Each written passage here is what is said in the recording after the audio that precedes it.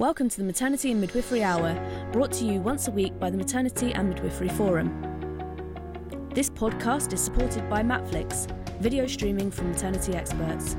All your CPD needs made easy. If you need to get your revalidation done or have a student project to complete, Matflix is the one-stop shop. And welcome everybody to this week's Maternity and Midwifery Hour. My name's Sue MacDonald and I'm the curator for the Maternity and Midwifery Hour and the Maternity and Midwifery Festivals. And it's my pleasure to be chairing the session this evening. And I'm joined by my lovely guests here, Amina and Alicia. And because we always do, I'm going to put them on the spot and ask them to share a moment of the week. So we'll start, I think, with Alicia. Oh, you're putting me right on the spot. Yes, absolutely. I think my highlight of the week was actually getting to speak at the parliamentary launch of the Saving Babies Lives Progress Report on Monday. I've never been to Parliament. When I was asked, I was in disbelief, really. I thought, me? Okay, I'll do it. And I didn't tell a soul. I didn't tell anybody until maybe Sunday, because I just had this belief that something would happen to interfere with it. But it happened and it went well, and I felt really well supported. I don't like public speaking, but I got through it, and that was the highlight of my week. Wow. And it's a fabulous place to speak as well. Yes. Because of the history there, and but it's quite inhibiting in a way. So big well done to you, Alicia. Well done. That's fantastic. Now, how about Amina? Do you have a moment of the week to share? Well, I'm a little bit gutted because Alicia's just stolen my moment of the week because I was there with her. You can share. That's okay. So I was going to jump in first because I thought she might do that. But actually, that was also my moment of the week. So I have been to Parliament before, but actually, I don't think I've ever heard such a heartfelt, honest, and kind of very real sort of sharing of experience, but also what kind of Alicia wanted from that. And I think it was beautiful to just watch her hold that whole room in her hand. And if I get I'm getting tingly now thinking about it, but we were kind of taking breaths with her, and it was a very beautiful and truly unique moment. And I think it's an amazing skill that you have, that when you share your truth, Alicia, that people kind of become so invested in it. So I felt like a proud mum, which I have no right to be, but I was kind of like, oh, beautiful girl, you've just an amazing leader, and you've just it was wonderful to watch. So I'm going to share in that glory of it a little bit. Wow, I think it's very much shared glory.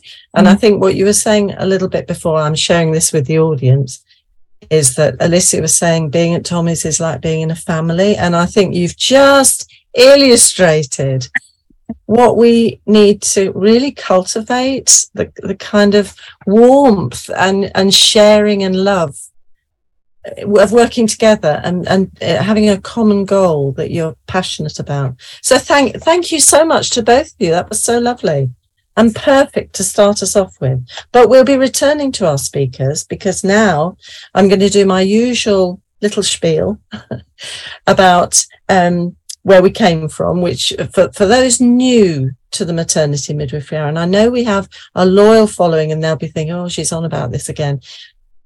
But I like to remember, because it's now 3 years since the pandemic started, and sometimes it's difficult to remember those days, now scary and isolating it was.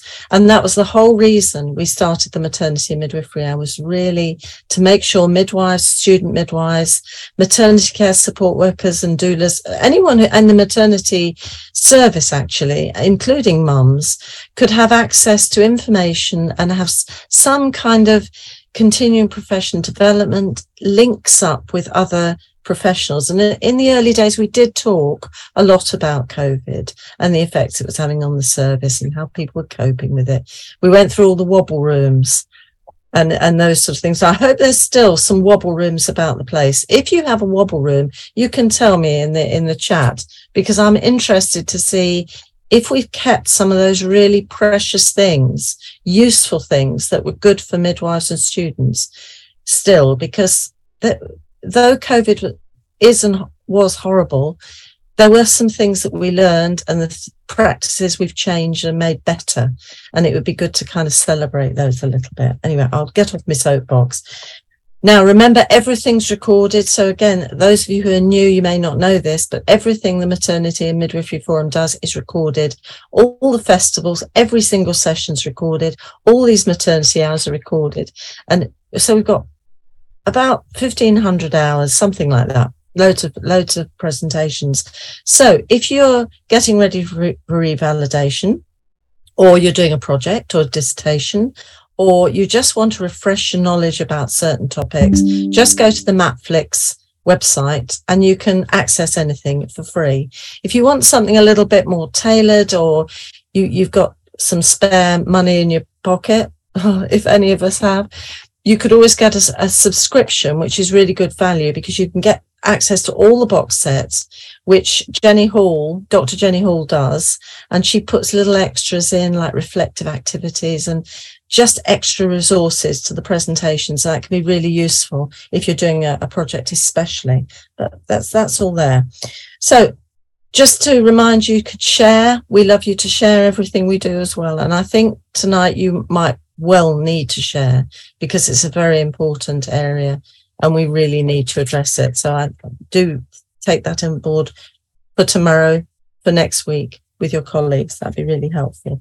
And I'm going to say at this point, thank you to all our lovely midwife colleagues, our lovely students, everyone in the services, keeping everything going and providing care to mums, babies and families at a time that it's very stressful.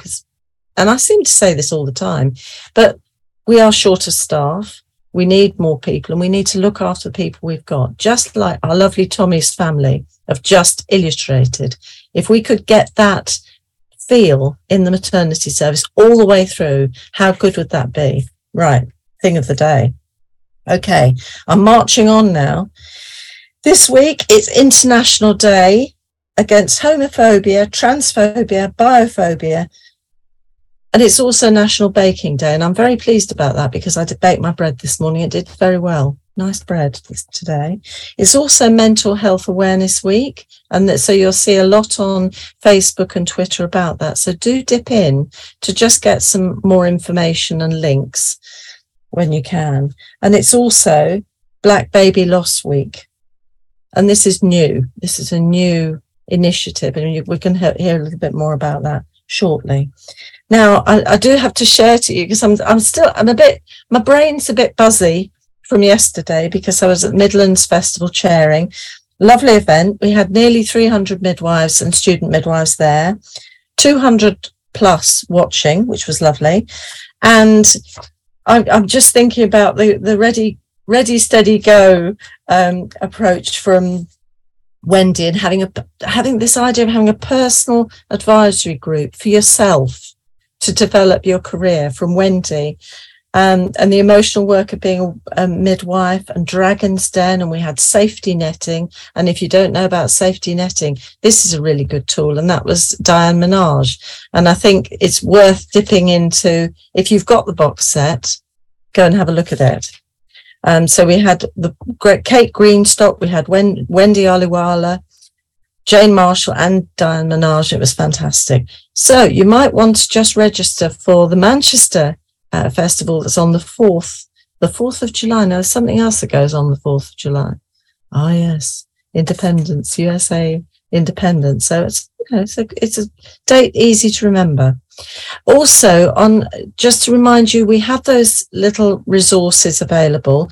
I've put a little update that we had Wendy Jones speaking a few weeks back about Entonox. And there's a new article there that she's pointed me to. And it's very easy to read, but it's also highlighting some of the needs, like, for example, routine testing of staff. So you may be interested to follow that link. Very easy to read. It's not hugely hefty because I know everyone's very busy. And we've also got the Tommy's 10-year strategy, and that link is also in the resources too. Oh, and hot off the press is the Chief Midwifery Officer for England's Strategic Plan for Research. That's also on the resource page. And it's also, and this, you'll know Jane Sandell has something to do with this also, obviously. And it's very straightforward. And this is going to shape research within maternity care. So do have a look at that when you've got some time and share. Well, and it's exactly 7:10. How perfect is that? And we've been joined by two very special speakers. I'm really pleased about this. And we're exploring baby loss and supporting, in particular this evening, Black and mixed Black women. And I know that Alicia and Amin are probably going to explain that a little bit more, because this is an area we've become very aware that Black and mixed Black heritage women in the UK experience pregnancy and infant loss at higher rates than their white counterparts, just as they're more likely to suffer morbidity and mortality themselves. And we need to really knock this, get hold of this. And Tommy's Baby Charity have established a support service for Black and mixed Black heritage women. And we're going to hear a bit more about that now. So I'm going to start, and I'm really delighted to introduce Alicia Burnett. She's a registered midwife, and some of you will have heard Alicia speak before. She's a lovely speaker, lovely midwife as well. And she's working at Tommy's Baby Charity. And when she was a trainee midwife, she was the first student editor-in-chief, the student midwife. So she shone early, And she's written about the needs to decolonise midwifery in the wider healthcare curricula. And Alicia launched the Black Baby Loss Awareness Week, so it's brand new, and it's an awareness event which aims to improve Black communities' awareness of support services for women, birthing people and families affected by pregnancy and baby loss. So welcome, Alicia. Thank you so much for coming this evening. The screen is now yours. Thank you very much for having me, Sue. I first appeared on Midwifery Hour as a student, as you just mentioned, back in 2020, right in the middle of the pandemic. So actually it's nice. It feels like coming home in a way, now that I'm back as a registered midwife. I don't have a PowerPoint this evening. I'm telling my story, so it's coming straight from my heart. I'm not able to write that down or find pictures to go along with my story because it's my own. So I'm just going to speak to you as I am and as my story is and was. So as Sue said, my name is Alicia Burnett. I'm a midwife, but I also like to describe myself as the proud mother of a rainbow baby and an angel baby, because that is what I am. I am bereaved. I had a son. I had a beautiful little boy. I lost him when he was 6 months old. I won't go into the complications that led to his loss, but I'm going to share with you the impact that he had on my life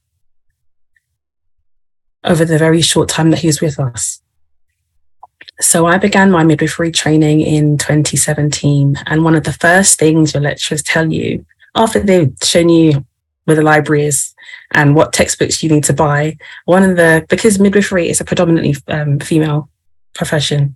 So one of the first things they told us is we advise you very strongly not to get pregnant while you're on the course to avoid having any interruptions. So I nodded and I listened. And I was like, I got pregnant in March. So I started the course in February. The very next month, I conceived my son. And my lecturers, they know it happens. Even though they say don't get pregnant, it's not the best thing. Try and delay it if you can. When you do fall pregnant, and this is to any student midwife out there, if you are currently pregnant, don't worry. You're not going to be yelled at. You're not going to get kicked off the course. they're midwives, for goodness sake. It's literally their job is to care for pregnant women and pregnant birthing people. So don't be afraid to disclose your pregnancy, because you can get extra additional support and you will need it. So that's just that. So yeah, got pregnant. I was fine during my pregnancy, but my son was not. So it was a very high risk pregnancy that required me to have a cesarean section for his safety.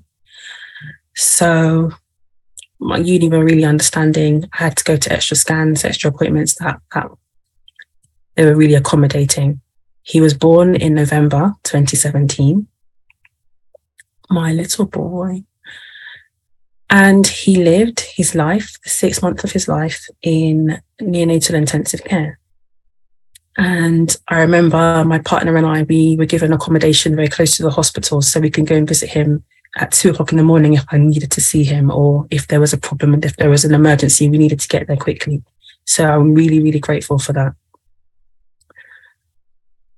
Unfortunately, and he was a fighter, the condition that my son had, I was training to be a midwife. My mother is a nurse. She was a nurse. She's retired now, but she was a nurse. And we would read all the literature about his condition and try to find some inkling of hope that some babies do recover, and some do, but his condition is very, very severe. And there was no literature about a 6-month-old with his condition that was still alive. It didn't exist because it doesn't happen. And that just shows me how much of a fighter he was. His name was Micaiah Jelani. Micaiah means who is like God. It's a question. It means godlike. And for me, it meant that who other than God is to determine his fate. I was offered the option of termination for medical reasons, and I couldn't. I just couldn't. And that's why we named him Micaiah, because nobody else but God, we felt, had that power to make that decision. And I know that many families do make the decision to terminate, and I support them wholeheartedly. Every family has to make the right decision for them. And that can be from pregnancy to pregnancy. You can make a different decision. There's no judgment here on my part. We're all parents, we're all mothers, we're all fathers. And sometimes life is hard and you have to make very difficult decisions. So I made that decision on his behalf, continued with my pregnancy. He was born, we had our time with him, but unfortunately, he couldn't overcome. So he passed away in May 2018. And the day he died,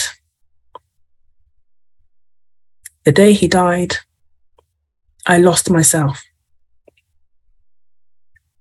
Before I became his mother, I had been a student midwife. While he was alive, I was his mother. When he wasn't alive anymore, who was I? So I remember tears rolling down my face, on the phone to my course tutor, a lovely woman named Helen Crafter. If any of you know Helen Crafter, please tell Helen that I say hello, and that my daughter, I've had a daughter now, she's fine. She's the most precocious little thing you'll ever meet. She's absolutely fine. Yes, so I was on the phone to Helen and I was like, Helen, he's gone. I have to come back. There's nothing for me. Please, can I come back? And I remember I had to have a meeting with the program lead and with Helen, and they spoke to me just to assess how I was. Was I ready to come back? And they let me come back onto the course. So he passed away in May 2018. And I went back to the course in September 2018. But because I'd been off for about a year, I was rejoining a different cohort. My original cohort, February 2017, were gems, absolute gems, because I knew that my son would be born very unwell. I didn't buy him any baby clothes. I didn't decorate a nursery. I didn't plan a baby shower because I was always reminded with every appointment, your risk of stillbirth is very high. My mother would tell me, don't get your hopes up. You don't know what's going to happen. Don't buy anything. It's bad luck. So I didn't make any plans. I just took everything day by day. And I remember my last day before I went on maternity leave from the course, I didn't really feel that great. I didn't really want to go in, but one of my friends kept nudging me, you're coming in, right? I was like, yeah, okay, fine. So I went in and then I saw them squirreling around. I thought, what's going on here then? I walk into the classroom and they've put on a full-blown baby shower. There's food, there are presents. They all sat in a circle around me and told me really lovely things. And they gave me these little beads that got turned into a necklace that I still have to this day. It was really beautiful. But because I came back to a different cohort, it was completely different. Nobody knew what had happened. All they knew is that I was the new girl who's come out of nowhere, dropped out of the sky. And of course, I was asked the question, why did I step off the course? And I'd given no thought to what I would say when I was asked that question. So I was just honest. And it never occurred to me that me being honest could, I don't know, cause somebody else to stop in their tracks, because that was my reality. That was what I was living. But to another person, it's very, very hard and difficult and sad to hear that a child has passed away, a baby has passed away. So it was a very negative experience for me. I felt ashamed. I withdrew into myself, and I didn't really speak about my son for maybe 6 years, only with very, very close family. Until last year, October, I was invited by Dr. Claire Feely to speak at a conference that she had conceived herself, that she was putting on in affiliation with Maternity Forum, with MMF. And I spoke about my experience of being pregnant and giving birth to the daughter that I now have. So I gave birth in October 2021, and I spoke about my maternity experience, but I also touched on my experience of baby loss. And that was the first time I'd spoken so openly and so honestly about my boy.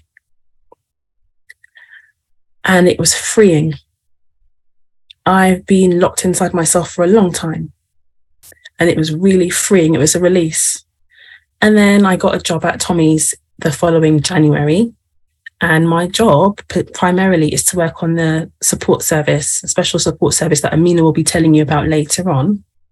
So what it is it's an email and telephone helpline that is specifically reserved for Black and Black mixed heritage women. So they can call us whether they're pregnant, whether they've had a pregnancy loss, if they're planning a pregnancy. Regardless of whether they've had a loss, they can also call us then, because we know that Black women have poorer pregnancy outcomes. So Tommy's has taken the initiative, and Amina has had a lot to do with that, actually, by the way. Amina, whoop, whoop. So Tommy's has this service primarily for Black and mixed Black heritage women, and that's my main job, supporting those women. And a lot of the women that I speak to have had losses. And they are either pregnant after loss, or they are currently experiencing a loss, or they have had a loss and they're far too afraid, too frightened and too traumatized to try again. And I would ask them, have you received this support? Have you received that support? Have you heard of this charity? Have you heard of that charity? Have you spoken to this healthcare professional? And a lot of the time the answer was no. I don't know what that organization is, who that professional is, or what you just explained to me, the care I should have received, and that is not what happened. And it led me to feel that we already know that a lot of Black women and mixed Black heritage women are failed by maternity services. It led me to feel that we are also failing their babies. We are failing their families, because they do not have any awareness of the support that is available once you lose a child. When you lose a baby, when you lose a pregnancy, you need support, because a part of you is now missing and you will never get that back. So you need support. You need a suit of armor to put on to prepare you to continue your life. That is what you need, and you get that through accessing support. But a lot of the women that I speak to, they are unaware. So I thought, what can I do in my capacity as now a Tommy's midwife, and now as an unbound free person that is able to express my grief, that is able to express the feelings that I now have openly. And I thought, well, I want to do something. I want to create an awareness day. I can do that. I know how to use Canva. I have an Instagram account. I can do this. But I was frightened. I was still frightened. my experience of being shunned my experience of being shunned for being bereaved really does still live with me. So I was frightened, I was afraid, but I did it anyway, because that's just what I do. I did it anyway. So now I have founded Black Baby Loss Awareness Week, which runs from the 15th to the 19th of May. So it started on Monday, and it is a series of 5 days that have 5 different themes. So the first theme for Monday was, why does Black Baby Loss Awareness Week matter? Day 2 was cultural aspects of grief within Black communities. Today is day 3, and it's about baby loss support services. And today, especially, is for me to just really signpost and shine a spotlight on all of the various support organizations and professionals that exist. I'm telling you this because that is absolutely my intention. I've been very busy today, so I haven't been on Instagram as much as I wanted to be, but that is what's going to be happening on the page today. And tomorrow we are talking about how to talk about baby loss, because that was a really important topic and theme for me, because either you think about it too much, or like me, you don't think about it at all and you just blurt it out, and then the worst happens and then you don't talk about it forever and ever. Amen. So, and then Friday, we are talking about life after loss, which was also very important to me because I feel like I have gone on to live after losing my son. I don't feel like I lived for a long time, but now I feel like I truly am. So that is Black Baby Loss Awareness Week. We only have a presence on Instagram currently because it's just me. I'm only one person and I have a very small child that has lots and lots of energy. So we are present on Instagram. The Instagram handle is at Black Baby Loss Awareness. And on there, you will find, as I said, signposting to different organizations. You will also find Instagram lives. Now, I don't know. I feel like I have this, things just tend to drop out of the sky sometimes for me and land in my lap. I'm not a very strategic person. I'm quite chaotic, actually. So these Instagram lives, I've managed to connect with people that I wish I had known when I first lost my son, because there are some fantastic, brave people out there, some fantastically brave women, men, families, just amazing, and organizations that I wish I had access or knowledge of when I was having my experience. So on Monday, I spoke to a fantastic woman named Keji Moses. She's a bereaved mother. She has experienced miscarriage and stillbirth, and that led her to found Maya's Legacy, which is a charity which supports bereaved families to advocate for their needs. Because when you lose a baby, you lose yourself and you lose sometimes the ability to communicate. So she works with these families and helps them, supports them to advocate for their needs. And on Tuesday, I spoke to 2 other Black bereaved mothers. Oh, I can't even tell you. You need to go onto the Instagram page, find the live and watch it. You need to watch it.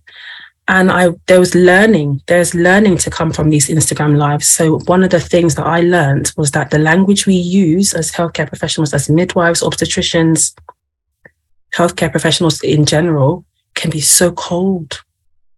So cold. When we are talking about pregnancy remains, when we are telling people that their baby is dead, those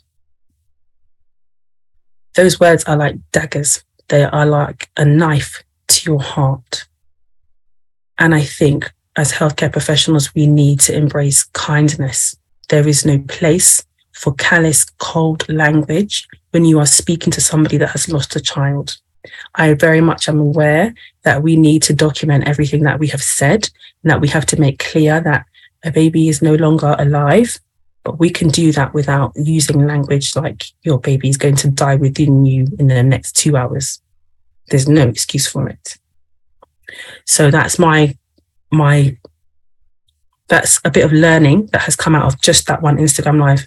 I would recommend that you go and watch that one in particular. And then today I had an Instagram live with Donna Ockenden and a lovely midwife that's working in Nottingham. So Donna's chairing the Nottingham Review, and all the midwives here, especially the academics, will know that a criticism that the Shrewsbury and Telford Review received was that the voices of Black and brown families was not represented. Donna heard your criticisms and she's responding. So she's working with Gemma Poole, who is a midwife working in Nottingham, to reach out to the Black and brown community and bring them into the review so that their voices are represented and that their views and experiences are reflected in the findings of the Nottingham Review. So that's what I did today. I also went to, it feels like I'm talking about somebody else's life. I'm so busy. I've done so many things in such a short space of time. But I did all of this because I want to reach as many people as possible. If I have to get out of my bed at 6 a.m. while my child is still breastfeeding and brush my teeth while she's still breastfeeding, and to get to where I need to get to so that I can do the work that I've committed myself to in the name of Black Baby Loss Awareness Week, I'll do it. Because if it means that somebody else that looks like me, that has been through what I've been through, gets the same care, love and support that I got, it's worth it. It's absolutely worth it. I'm just looking at my notes here to see if I missed anything. I don't think so. I told you a lot. That was a lot to process, I know. I'm sat here with my spangly earrings and red lipstick, and I don't look like what I've been through, but I've been through it. And it's because I've had support that I can sit here with a big smile on my face and feel joy and fulfillment in the work that I'm doing, because I know that this is life-changing work. I cannot bring their babies back. I wish I could, but I cannot. But what I can do is make them aware of the support that is available, because there is a lot available. There are a lot of charities, professionals and services doing some brilliant work, but there's a gap. There is that missing link, and they're missing a whole demographic, the demographic that is the worst affected, by the way. They're missing out on all of the care and support that they could and should receive. If we believe in equitable access to healthcare and support, something needs to be done about that. And actually, I'm going to be quite bold, and I'm not saying this as if you just saw the look that Sue gave me. I'm not saying this as a Tommy's midwife. I'm saying this as me. I really, truly believe that every organisation that offers support to bereaved parents and families needs to have something, whether it's a webinar, monthly webinar, a workshop, monthly workshop, support group, whatever it is, targeted at the Black and mixed Black heritage community. That also needs to happen for the Asian community, because they're right behind us in those mortality statistics.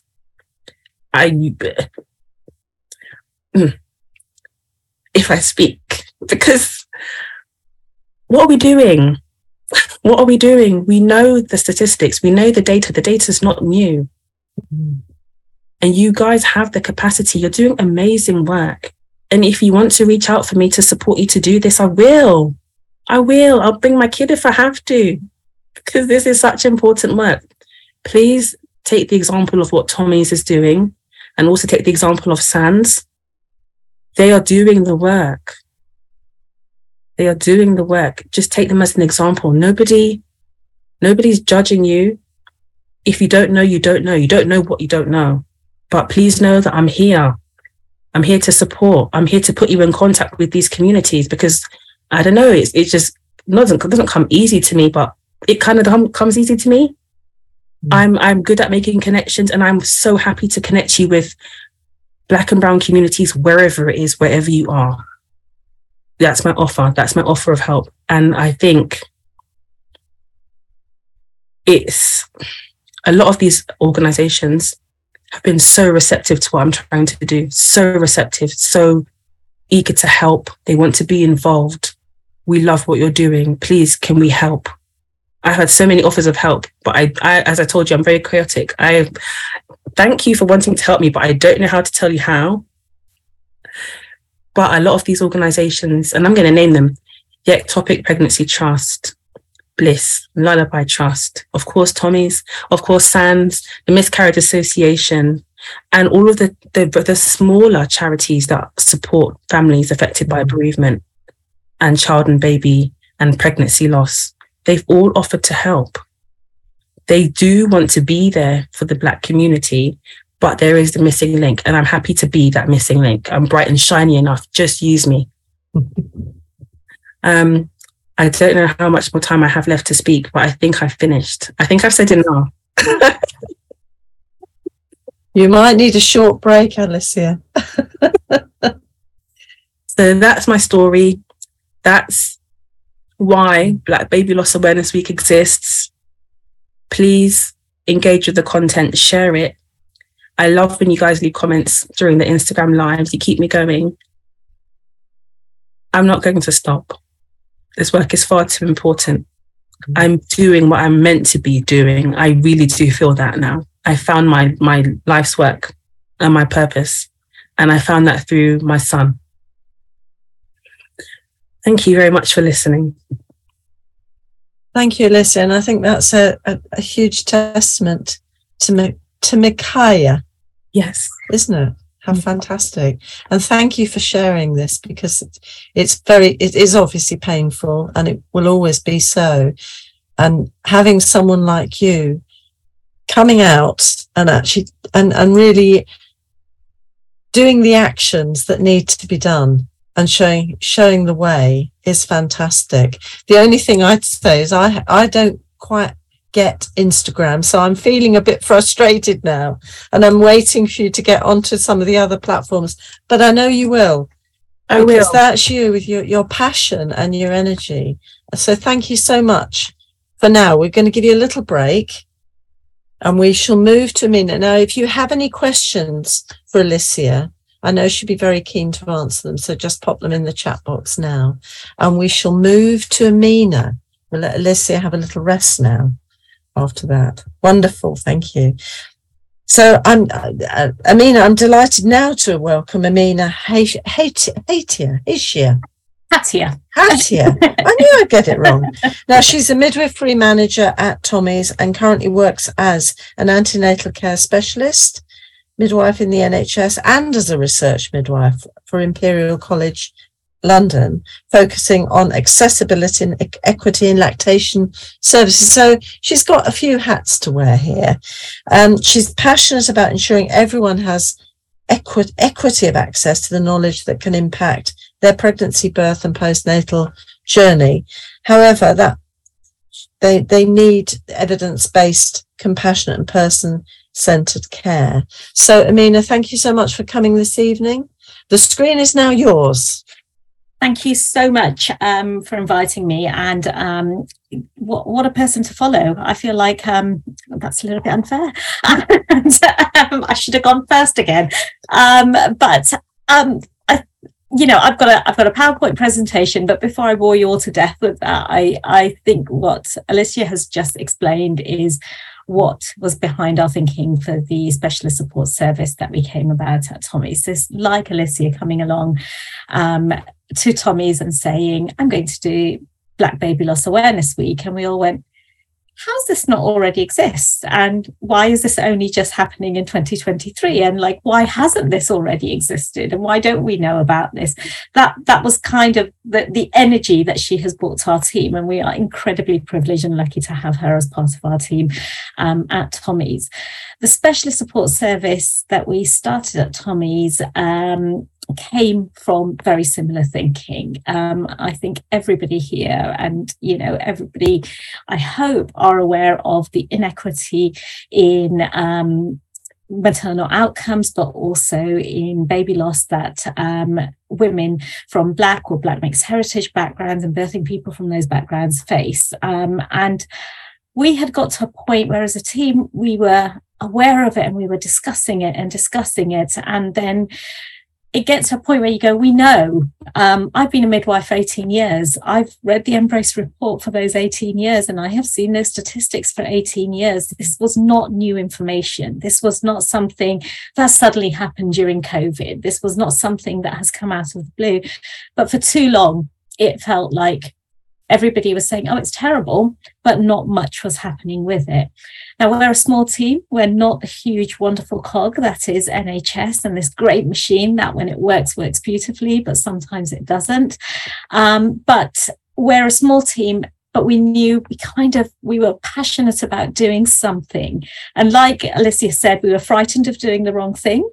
We didn't want to take missteps in that. And sometimes that kind of that fear paralyzes you, and you kind of go, no, somebody else should do that. It's a really good idea for somebody else to do. We were very, very lucky that we were working with amazing organizations like 5 Times More, who are the best friends you need when you are setting up a service like we were doing, because they would push us and they would prod us and they would ask us the questions that we'd have to go, oh yeah, okay, let me go and think that one again. And they would hold us to account and would constantly, and again, a bit like Alicia, I don't know where the energy comes from, but constantly advocate on behalf of Black women and women from Black mixed heritage backgrounds about having a service that was true, that was rooted in wanting to address equity and not something that was tokenism. So it felt big. It felt very big. I'm not a Black woman. I come from South Asian heritage. I'm a Muslim woman. I've, like Alicia, I'm a bereaved parent, and unlike Alicia, I didn't have great care, which impacted my kind of journey, kind of going forward. And I came about working in this space almost slightly accidentally, because I wasn't going to deal with grief, because grief was terrible and I didn't really want to deal with it, and I was going to put it in a box, like you say, and leave it, and I was going to be a midwife. And then suddenly it just catches up with you and you kind of go, oh, okay, so this is what I'm doing now, and this is what I talk about a lot. So that was kind of the thinking behind what the support service. So we have, Tommy's has been running a support service for a while. Tommy's, I should put my presentation up. Bear with me a second whilst I attempt to do that. It may all go horribly wrong. So I hope you can all see on the screen. You can see that? Fantastic. And what am I trying to do here? Okay, brilliant. So this is just kind of giving you, I'll whiz through this. So Tommy's a charity, in case people don't know about it, exists to prevent the avoidable tragedy of baby loss. So since 1992, Tommy's have established 4 research centres across the UK dedicated to preventing miscarriage, preterm births and stillbirth. And what we do is we translate this research directly into clinical setting through our specialist on-site clinics, which provide state-of-the-art care and treatment to people who kind of need to access it. It's amazing when it works. I have worked at Tommy's for coming up to 7 years, and it's that part of midwifery which kind of, holds a very special place in my heart, where I get to have a phone call with someone, and right at their darkest moment, I'm able to just sometimes be that little chink of light to say, there is hope for you. Like Alicia said, it doesn't have to end like this for you. This doesn't have to be where your pregnancy or your parenting journey ends, and being able to do that has been a real privilege. So under the care of our centres, outcomes for the people with complicated or more complex pregnancies are significantly improved. For example, we can report a 21% reduction in preterm births at St Thomas's Hospital in 2018 alone, against a UK and international trend of increasing premature birth rates. Since 2010, we've decreased the average stillbirth rate in the Manchester region by 32%, although currently in the UK, every year 60,000 babies are born prematurely. So even with the very best care and support in specialist hospitals, sadly many preterm babies do not survive into childhood, as Alicia have said, and for those that do, many more will be met with a lifetime of health challenges. And heartbreakingly, I think everyone is sadly aware that 3,000 families each year in the UK face the devastation of a stillborn baby. It's something that most people know about. It's kind of a universal Me Too moment, that if you haven't been affected by baby loss, you'll know somebody who's been affected by baby loss. And that is one of those truths that we hope didn't exist. Now, there's a lovely, very complicated graph on the screen there, which explains what we do with our research and how we work on it, and how equity is at the heart of everything that we are doing. And research informs and leads onto evidence-based guidance, and we hope to impact, for example, NICE guidance. So we did a piece of research into supporting people who are experiencing recurrent miscarriage. That then led to the PRISM trial, that then led to NICE guidance on supporting people who were bleeding in pregnancy, who had already experienced miscarriage. And as Alicia and I will tell you, it's something that we hear again and again from people, that they've come to Tommy. So it's great to be able to kind of see that evidence in practice as well. But I realise I haven't got much time, so I'll move on to kind of talking about the specialist support service. So Tommy's have always operated a helpline service that offers advice and support on any aspect of the pregnancy journey. However, what we did realise was that not everyone was aware of us, and that we knew we weren't reaching those most affected by adverse outcomes in maternal health.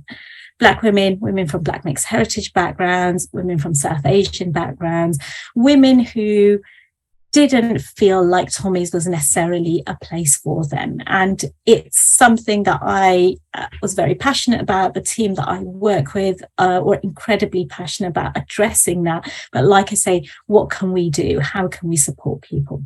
So in order to address this and ensure that the services we offer, the expertise that we have in our team of 12 specialist midwives with a range of expertise that covers the whole pregnancy journey, and each of us have our unique experience of working in the NHS was being accessed by everyone. We set up the specialist support service specifically for women from women and birthing people from Black and Black mixed heritage groups.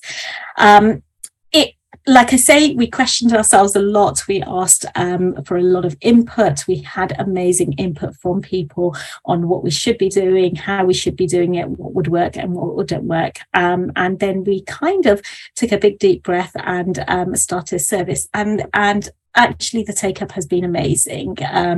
I heard Alicia say at one of the many parliamentary events that she's been at this week, saying we're not hard to reach, and absolutely. It's that maybe we weren't trying hard enough, we weren't looking in the right places, we weren't asking the right questions. In the 4-month period since we launched the service, so it's been going on a little bit longer than that, we had within a 4-month period 104 requests for one-to-one callbacks. We managed to do 94 of those one-to-one contacts with people, and most of our calls last about 60 to 90 minutes long. And we offer a range of either on the phone, we can do it over Zoom, whatever kind of works best for people. And you can see the feedback there on the screen about what people kind of found with it. As somebody who kind of initially was taking a majority of those calls as our team was kind of waiting to be expanded, that was what was kind of amazing from my viewpoint as a midwife, speaking to people and just people saying it's good to be listened to. It's, you know, it's often the first time I feel like I can talk about this. If I give you an example, I was working on the specialist support service today, and I had a call with somebody who had called twice earlier, so this was her 3rd call back with us, and I was checking in with her because I knew she had a scan, and we'd agreed that we were going to do that, and I called her back and she said, she told me heartbreakingly that sadly she'd had a miscarriage. We talked about what had happened, and then I said, can I help, or do you need another week or 2? What do you need? And she said, well, when can I try again, because I don't know, because nobody's told me, and what does it mean, and what can I ask for? What am I allowed to ask for from my GP? What am I allowed to do now? And I just saw that face you made, Sue, and that's exactly how I felt as well. Women questioning their bodies, women questioning their ability to make these decisions that they shouldn't have to, because sadly, the care that they've received isn't necessarily not compassionate, but there isn't someone there to really delve into. There's not that curiosity you need of, have I answered all of your questions? Are you leaving this clinic right now with all of those questions that you need answered? Or are you going away and you're going to go home and sit there and think, can I try again? Should I try again? Is it safe? Isn't it? And you don't know who to ask those questions of. And we had a lovely long conversation. We talked about the different pathways. I don't have the answer. I don't believe it is my role to tell people what to do. But here are all of the kind of varieties of pathways that you could explore, what exact words to ask when speaking to your GP if you want to ask for certain blood tests. This is the name of the blood test. This is what it does. This is how you ask your GP for it. That means so much. You know, when she ended the call, she was, thank you so much. I kind of feel like I can breathe, which was lovely to kind of hear somebody who'd been holding their breath since she'd had her miscarriage last week being able to do that. And that's what the specialist support service is. It's, you know, I keep saying to people, it's not rocket science. It's talking to people, it's listening to people, it's being curious to get beyond just, are you okay? And ending that phone call to say, do you have any further questions? Is there anything more that I can help you with? Being able to offer that service to people who have faced the greatest inequity in maternal outcomes, who face 2 times higher increased risk of a stillbirth and pregnancy loss, women and birthing people who often feel like they can't ask these questions because there's so many biases working against them, is so heartening and powerful to us as midwives who have been able to offer this service as well. I have learned more in the 6 months than I have learned in many, many years of midwifery. And when I go into my NHS role, my appointments are now off the scale, and I run at least an hour behind on everything because I keep asking questions. I keep saying, is there anything else? And then often, you know, I was talking to a friend the other day and I was like, they were literally they had the door and the handle about to leave the room. And I said, are you sure you don't have any further questions? They sat back down again. We had another half an hour conversation. But gosh, you know, at a time, I think, Sue, you mentioned earlier about, you know, it's a hard time to be a midwife, and I leave with a spring in my step because I've done what I trained to be a midwife for. That's what being with women is about. And it feels amazing to be able to do that. And I wish I could do that for every single midwife out there as well, that you make a change and somebody has left feeling safe, feeling held in that way. So that's kind of our specialist support service. You can see from the feedback, we've had amazing feedback. 90% found it very useful, 93% felt very well supported, and 100% would recommend it. If I got very quickly to kind of take you through a case study of somebody who contacted us quite early on in that service. This was somebody who had previously had a premature birth at 32 weeks, who'd gone into labour at home because each time she'd rang her maternity unit, she was told that she wasn't really in labour. She ended up having her baby by herself at home. It was an incredibly traumatic experience. Didn't get the follow-up care that she should have, was navigating it herself, was incredibly well informed, had done as much reading, you know, as I think your kind of pediatric consultants would be doing on risk of premature birth, and that wasn't her field at all. Had become pregnant again, had a miscarriage at 8 weeks. So we're talking about grief on grief, trauma on trauma.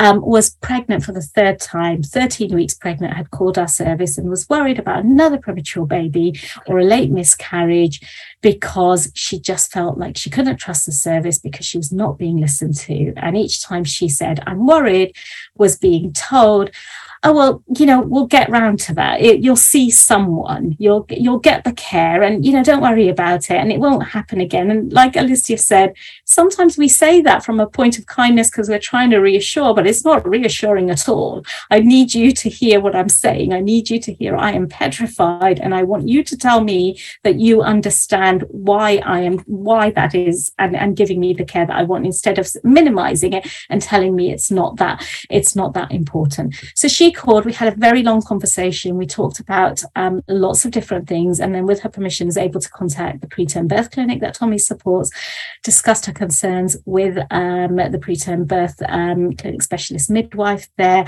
explaining that she would like a second opinion. The clinic kindly arranged for her to be seen in person 2 days later, and she had a care pathway. So when I called her back 2 days later, this was the email that she sent. She'd come back from a scan appointment. She had a list of appointments that she knew where she was going, why they were happening, what they meant, if anything happened in between that, where she should go, what she should ask for. And that's what made the biggest point of difference to her. A lovely ending to that story is I spoke to her a week ago, and she's had her baby, and she is thoroughly enjoying her postnatal period. And you know, those of us who've been midwives for a little bit longer than we care to share will know that it's hard sometimes to come across that lovely kind of joined up feeling, but God, isn't it amazing? It kind of, you know, it's the endorphin rush you get from just hearing somebody who's come through and said, actually, I'm sat here with my baby, I'm enjoying breastfeeding. And it was because I felt safe kind of doing in that. It was a team effort and it was collaborative working, but again, just some of that kind of curiosity to be able to do that. We've learned lots from the 4-month pilot project. We initially thought people would want to talk to us just about pregnancy loss because that's what we're known about. But actually, we people have been calling us about a whole range of things. Sometimes I'm pregnant and I don't know what to do. I think one of the saddest things that I keep hearing again and again is hearing from Black women, women from mixed Black heritage saying, I know that I'm 4 times more likely or 3 times more likely. I'm scared, I'm frightened. And I think that's something that so needs to be explored. How many women are coming into this journey petrified, knowing the statistics, because they are out there and they're scrabbling, they're trying to find a way of feeling safe, and they're doing all of the hard work, and us as maternity services, as midwives, as doctors need to step up to that.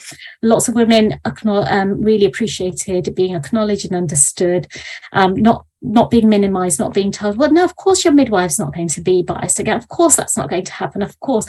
And actually being able to, again, as NHS midwives as we are, as well as being Tommy's midwives, being able to say, I know what services look like at the moment. Let's find a way for you to feel safe and what works for you. And often I found that actually people know the answers themselves, but they just kind of want to do that.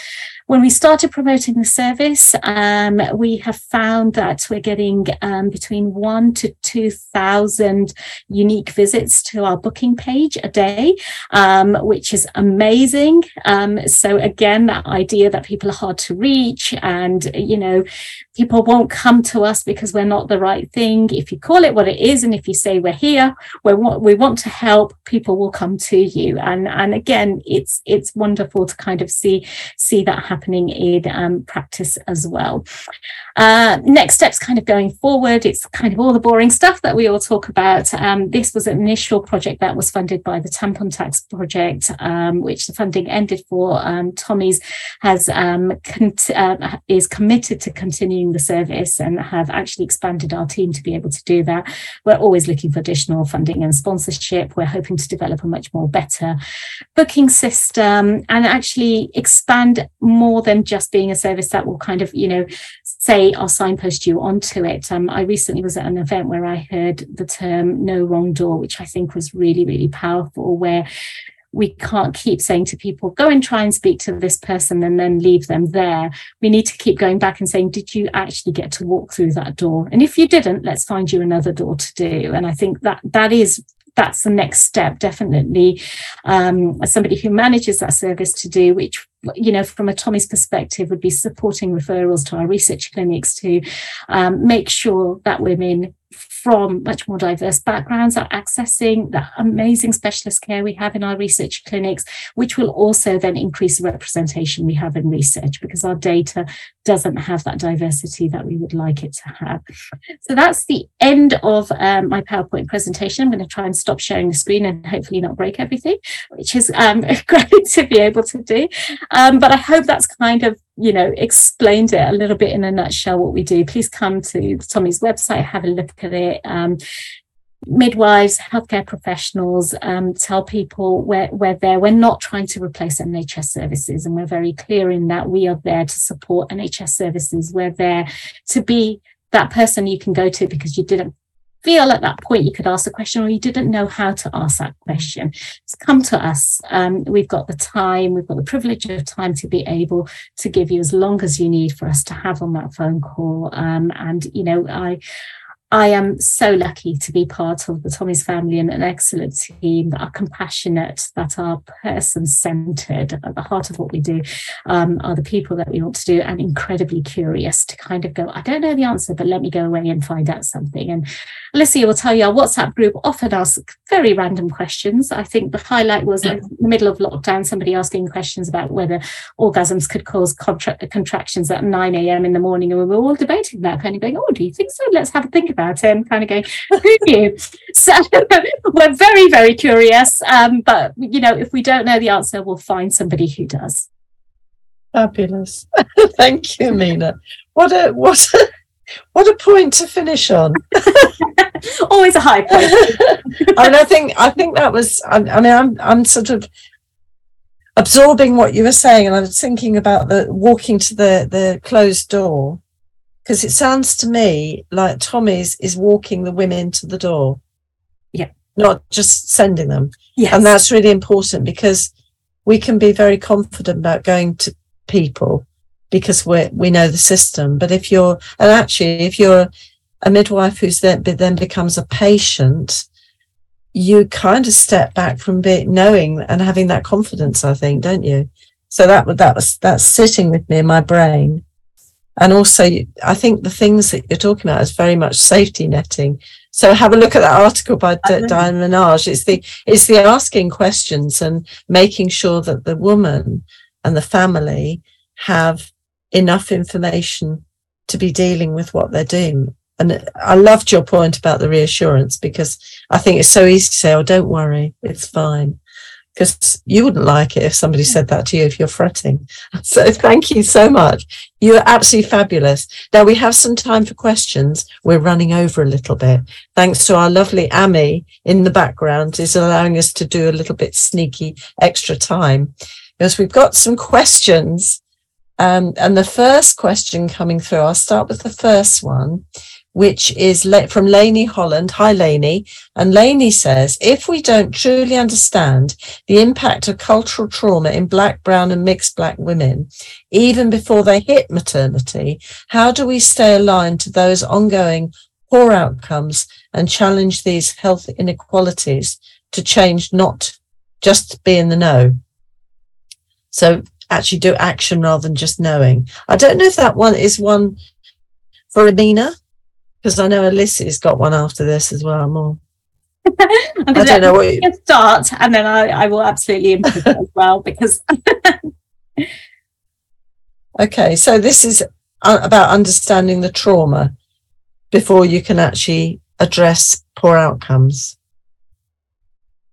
That's a good question. I think there's a tendency for services to think that we know what is best for women or whoever is accessing our services. And there tends to be, if we're going to understand who we are trying to serve, we need to firstly co-produce our services with them. There's no point building what you think it is they need. They need to be there with you with the cement and the bricks building the service. That way you will know that you're building something that is fit for purpose. So the only way we're going to know how to address their needs and understand their trauma is if we work together with Black women, mixed Black heritage women, anyone affected by baby loss, if we work in collaboration with them to co-produce the services. I hope that makes sense. Actually, I think that's beautifully put together, Alicia. That's absolutely working with women. Yeah. And that goes for everything. Hope that's answered your question, Lainey. Good question to start us with. Okay, I've got one from Maria. Hi, Maria. And I'm looking away because I have this other screen, very posh here.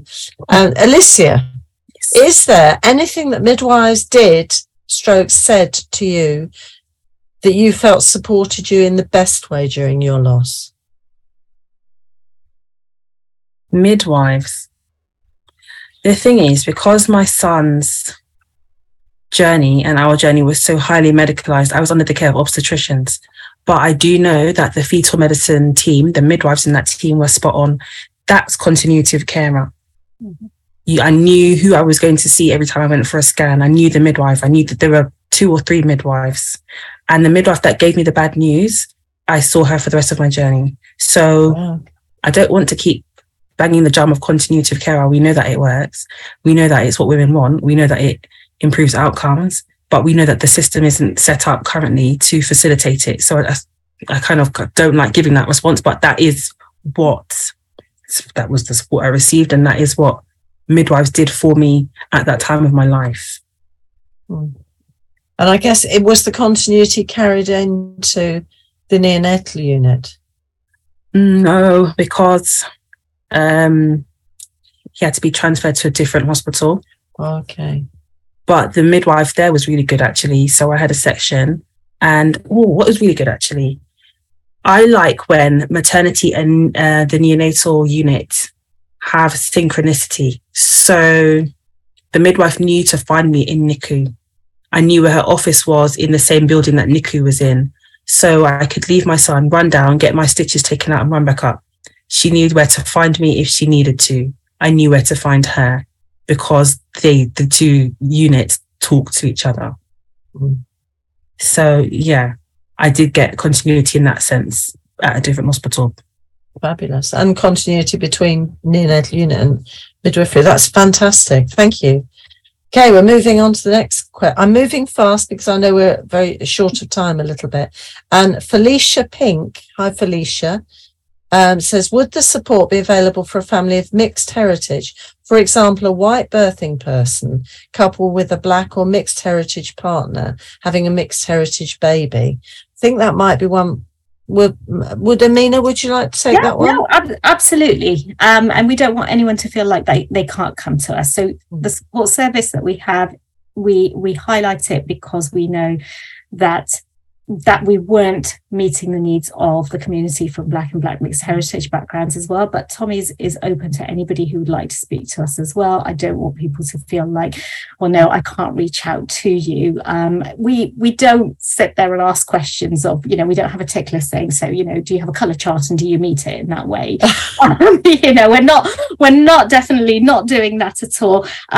It's for people who, like I say, if you need to speak to one of our midwives, if you don't know where to go, and you don't know what questions to ask, that's what we're pretty good at. I think, Alicia, you'd agree, we're pretty good at being able to do that. We don't claim to have all of the answers, but we are inquisitive enough to be able to go, how can we help? That's where our phone calls always start with, how can we help? And that can kind of, sort of, and we, again, because we are a charity, we have that opportunity of being able to follow up and ring you back and say, how did it go? Is it going okay? So absolutely, please do contact us. We're more than happy to speak to you. Fabulous. Okay, next one. We've got now Akos, not sure how to pronounce it, who says, thank you so much, Amina and Alicia, for raising awareness of the Specialist Support Service. Please can you provide details of how we can register for the Black and Mixed Heritage Service? So if you go to the Tommy's website, there's a banner across the top where it says the one-to-one booking service. You click on that and it will just ask you to fill in your details, which is your telephone number, when you would like a call back, and your email address, what your call is about, and that comes straight through to us. Our service operates Monday to Friday, 9 to 5. We are busy, but we will always make time for you. So we might not always get to you on the day that you would like us to, but we always email you back and say, can't make that day, would this day work for you? So it's quite straightforward. If you go to www.tommys.org, and I can share the link at some point, maybe I don't know how thing works, but somebody might be able to share that. People who understand technology better than I do. Yeah. Don't type with one finger like I do, that my child always laugh at me about. Absolutely, it's quite straightforward. Even if you Google Tommy's Specialist Support Service, that will be able to kind of come up on there. So it's not a long form, and we will get back to you as quickly as we can. Fabulous. I have to say that Tommy's is a fantastic website anyway. It's a real fund of lots of information. So that's the place to go to start with. Now we've got Claire Elliott, who's saying, we know these figures are dire. There are services being put in place to support and reduce adverse outcomes. However, do we know why there is a greater risk? What does the evidence say? Are the services we're putting in place making a difference to actual outcomes? Now, Claire, that's an enormous question. I'm not sure. I can answer but that. Alicia will. Yeah. I can see the light in her eyes there. Fabulous. That's a fab question. So we know that there are poor outcomes. We've put things in place. Are these things working? That is exactly the question that the Saving Babies' Lives Progress Report actually addressed. It looked at everything, all the interventions that have been put into place, and it's looked retrospectively at whether or not all of these interventions have actually made a difference to stillbirth rates, neonatal death rates, and miscarriage rates. So I'd really recommend that you give it a read. It's been published by SANS and the Tommy's Joint Policy Unit. It was published on Monday, so it should be really easy to find. That's a fab question, and the resource exists now. Fabulous. This is hot off the press. Yeah. Just so you know that now, Claire, hot off the press. Okay, Barbara Julian said, now this is going to lead into a question I'm going to ask. Alicia, what was the theme for day one? The theme for day one was, why does Black Baby Loss Awareness Week matter? My question is, next year, are you going to do the same thematic process? There'll be themes, but they'll be different because, as I mentioned earlier, I'm very chaotic. I couldn't probably just repeat what I did this year. I don't know what they're going to be yet, but there'll be different ones. And I know I feel really terrible, but I haven't focused enough on fathers, and I haven't focused enough on young people, because to be a young woman under the age of what they're classifying as young these days, under 20. 20, yeah. I think there's so much stigma attached to being a teen mum. Being a teen mum that loses a baby, the stigma is doubled. The trauma must be catastrophic. So I want to seek out and raise awareness of resources for that particular group as well. So that's what I'm going to be doing a little bit this year, but mostly next year. There we go. Got your workload for next year. That's good.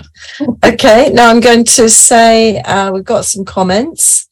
Ashley Wilson, hi Ashley, says, I'm in the process of organising a fundraiser at uni and my local community for Tommy's. Well done. I'll ensure I spread the word about the support that's out there. That was that's what on my list I've written, charity. If any of you are out there doing marathons, press ups, skydives, goodness knows what, this is a fab charity. And I think that when you were talking about Amina running out of money, I know the work will continue, but it's very much helped with a bit of cash. Yeah. So any of you not quite sure what to choose as a charity, this is one to choose. Okay, I've got Nikki. Hi, Nikki, who says, I'd love to chat to you, Alicia, about your work and supporting bereaved Black and brown birthing women or people. Thank you so much. And then we have Lindsay Donaldson. Lindsay. Alicia said, thank you so much for sharing your son and your story with us. As a bereaved mum myself, I know you'll have taken a lot. You're truly amazing. And for my mum, that's really special. Thank you, Lindsay. And Jan McCarthy says, thank you for sharing your story, Alicia. Bereavement affects us all in different ways. Very powerful to hear your lived experience. I'll definitely link with Instagram. Take care. Thank you so much to everyone. I always say I always say two things. One, this maternity midwifery hour is the fastest hour of my week. It goes too quickly. But what makes it wonderful is, first of all, the fantastic speakers. And we've been truly blessed this evening with Amina and Alicia. What a lovely two speakers and two individuals, and what fantastic work they're doing for women and families and babies, actually, because it's also the rainbow babies, because they're going to be nurtured if the mums and the birthing people and the dads are looked after. So thank you for that. And also our lovely audience, you out there. Thank you so much for joining us this evening. And I hope you found this useful. And again, any of those charity people out there, get working on that. So thank you to Amina and Alicia. And also thank you to Amy, who's in the background, making sure all of this is recorded nicely and kept all in order, and that you'll get there are some people who like a podcast on a Friday morning. I'm sort of gulping at 6 a.m. So Amy makes sure that's there for you. So that's fantastic. Thank you, Amy, for that. And Paul for making sure the questions have come through beautifully. Now, resources will be available, and we'll make accessible some of the resources that Amina and Alicia have mentioned. So they're hot off the press because they weren't quite with us in time. That's not a problem. So next week, we've got Sheena Barham in the chair. And she's got some guests who will be truly delicious, because they always are with Sheena as well. Don't forget to book for the Northern Festival, 4th of July, or Cardiff, if you prefer, on the 12th of September. And in the meantime, stay so safe and well. Look after yourselves, and we'll see you next week. Take care. Thank you for joining us for the Maternity and Midwifery Hour. This podcast has been made possible by the team at Maternity and Midwifery Forum and our CPD partners, Matflix. You can sign up at matflix.co.uk.